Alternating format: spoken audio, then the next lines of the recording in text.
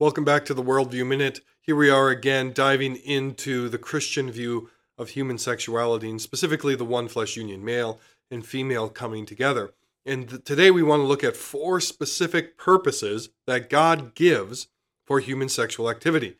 Like, sexuality is not meaningless. It's not without purpose. It's not without design. We see God's design in it, and God reveals to us what He is seeking to achieve through these things. And you can understand with the modern perversions of sex, turning it into self-expression or self-gratification, that then it becomes, self-serving, and it becomes even dirty and undesirable, and lots of these different things are the ways that man has perverted something that God made to be good and beautiful.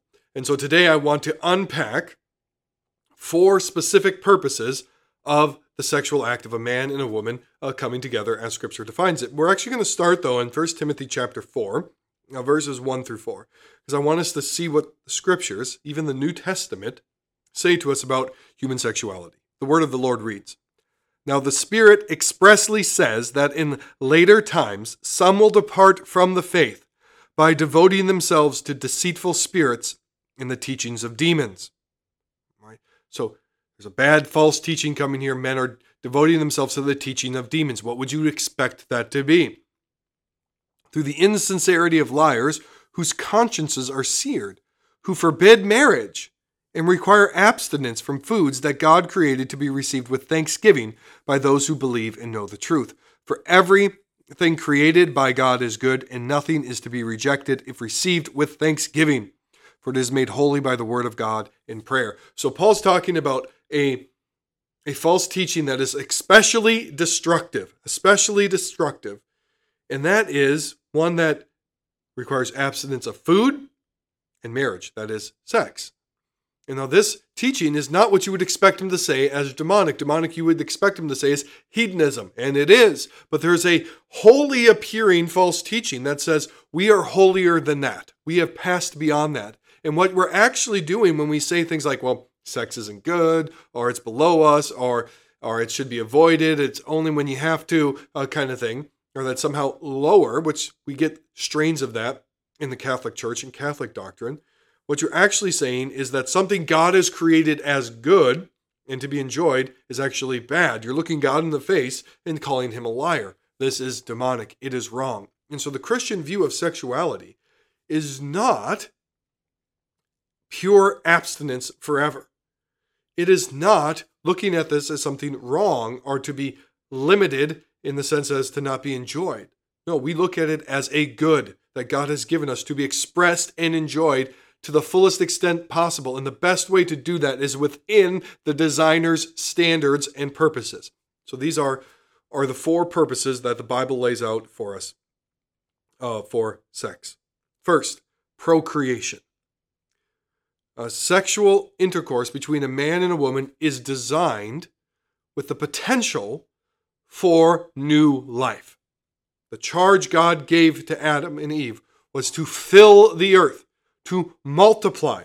And in order to do that, sex was required. Male and female was required. Since the sexual revolution, we've tried to divorce procreation from the physical act of sex.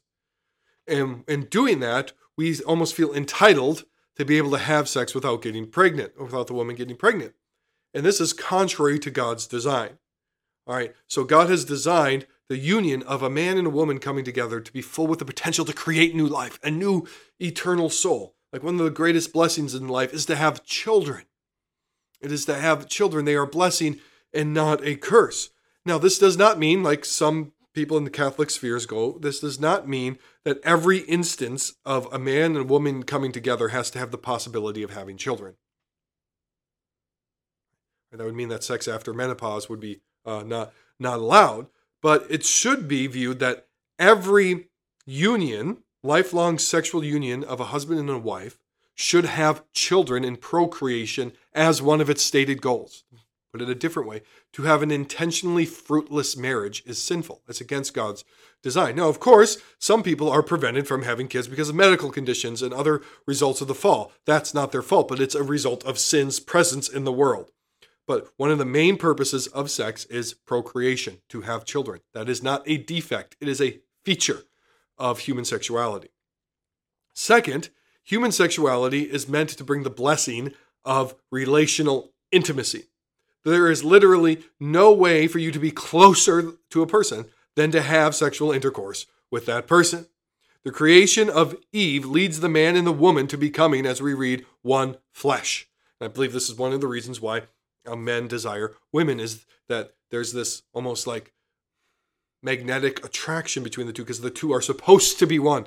They're supposed to come back together. She completes him in God's good design. Sex is the most intimate thing two individuals can do with one another. It is the pinnacle of romantic love as God has designed it. And so the husband and wife are brought together in relational intimacy. Now, relational intimacy also must precede, or is designed to precede this act as well. But literally, the two become one flesh. There is a relational unity, a oneness through the sexual union. This is a good thing. It is a part of God's design. Third, God has also designed sex to be enjoyable. Pleasure is one of the goals of sex as God has created it. God could have made sex boring. He could have made it painful. He could have made it not enjoyable, but he actually made it enjoyable. In fact, the Bible in several places instructs us to enjoy having sex with our spouse. The whole book of Song of Solomon is a book of poetry about the wonders and the glory of the union of a man and a woman in marriage sexually. Then we also have the many warnings in the book of Proverbs against going after the adulterous woman, and how she promises her lips are as sweet as honey as they were, but they actually lead to death and bitterness. But that doesn't mean put off all sex, but it rather means to enjoy it in its proper context. Solomon writes to his son in Proverbs chapter 5, "Let your fountain be blessed, and rejoice in the wife of your youth, a lovely deer and a graceful doe. Let her breasts fill you at all times with delight. Be intoxicated always in her love." People think the Bible's boring. The Bible's very much not boring. Here we are instructed by God through Solomon to take pleasure, to be satisfied and intoxicated always in your spouse sexually. This is a part of God's good design. This is one of his purposes of sex. And now in this, you have both the giving and the receiving of pleasure. Like the man is meant to give to his wife and the woman is meant to give to her husband, and they're looking out and enjoying one another. It is not a self-serving act, but it is a giving act to one another. And fourth and finally, all of this points to a Christ in the church. This world is dripping with meaning. It is always pointing to the glory of God. We live, as Calvin said, in the theater of God's glory, and this includes the one flesh union between a husband and a wife. Ephesians 5, 32 through 33. "Therefore a man shall leave his mother and his wife and hold fast to his wife, and the two shall become one flesh. This mystery is profound, and I am saying that it refers to Christ and the church." One of the purposes of sex and why it is so important to get right, and so important for the church to speak clearly on this, is it points to Christ and the church. It points to the gospel. Why are your sins forgiven? Because you are one with Christ. Why are you seated in the heavenlies right now? Because you are one with Christ. Why are you guaranteed the resurrection of the dead? Because you are one with Christ. Why has your penalty been paid? Because you are one with Christ. Paul points back to Genesis chapter 2 and the one flesh union, and he says, this mystery is profound, and I'm saying it refers to Christ in the church. It ultimately points to him. The joy, the ecstasy, the oneness, the relational intimacy, the procreation, all of that is bound up in our sexual acts ultimately points to the glory of Christ. And so this reminds us again that sex is a private act between two individuals, but it is not a shameful act. This is why things like pornography are shameful, because you're taking something that is private and putting it out there, and you're also taking sinful deeds and you're putting it out in public for other people to view. But what happens between a husband and his wife in a faithful covenant marriage is not shameful, not even a little bit, but rather it is ripe with intimacy and the potential for new life, and it's ripe with pleasure. And in all of this, it points to the glory of the gospel of Jesus Christ, the end of the universe that we are heading to, the glories of the new creation. And so sex is important, and doing it rightly according to the standards of God is important. We read this in the book of Hebrews. Let marriage be held in honor among all, and let the marriage bed be kept undefiled, for God will judge the sexually immoral and the adulterous. The marriage bed is to be kept undefiled. It is to be kept holy, and this indeed means that the marriage bed can be holy.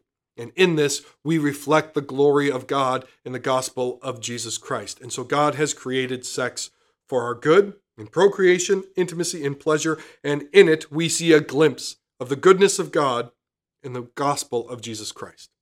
Sex is important. The church must talk about it, and we must model something entirely different than how our age functions today. We're going to keep unpacking the Christian view of sex here. I encourage you to like, comment, and share as we apply the Christian worldview to all of life, 1 minute at a time.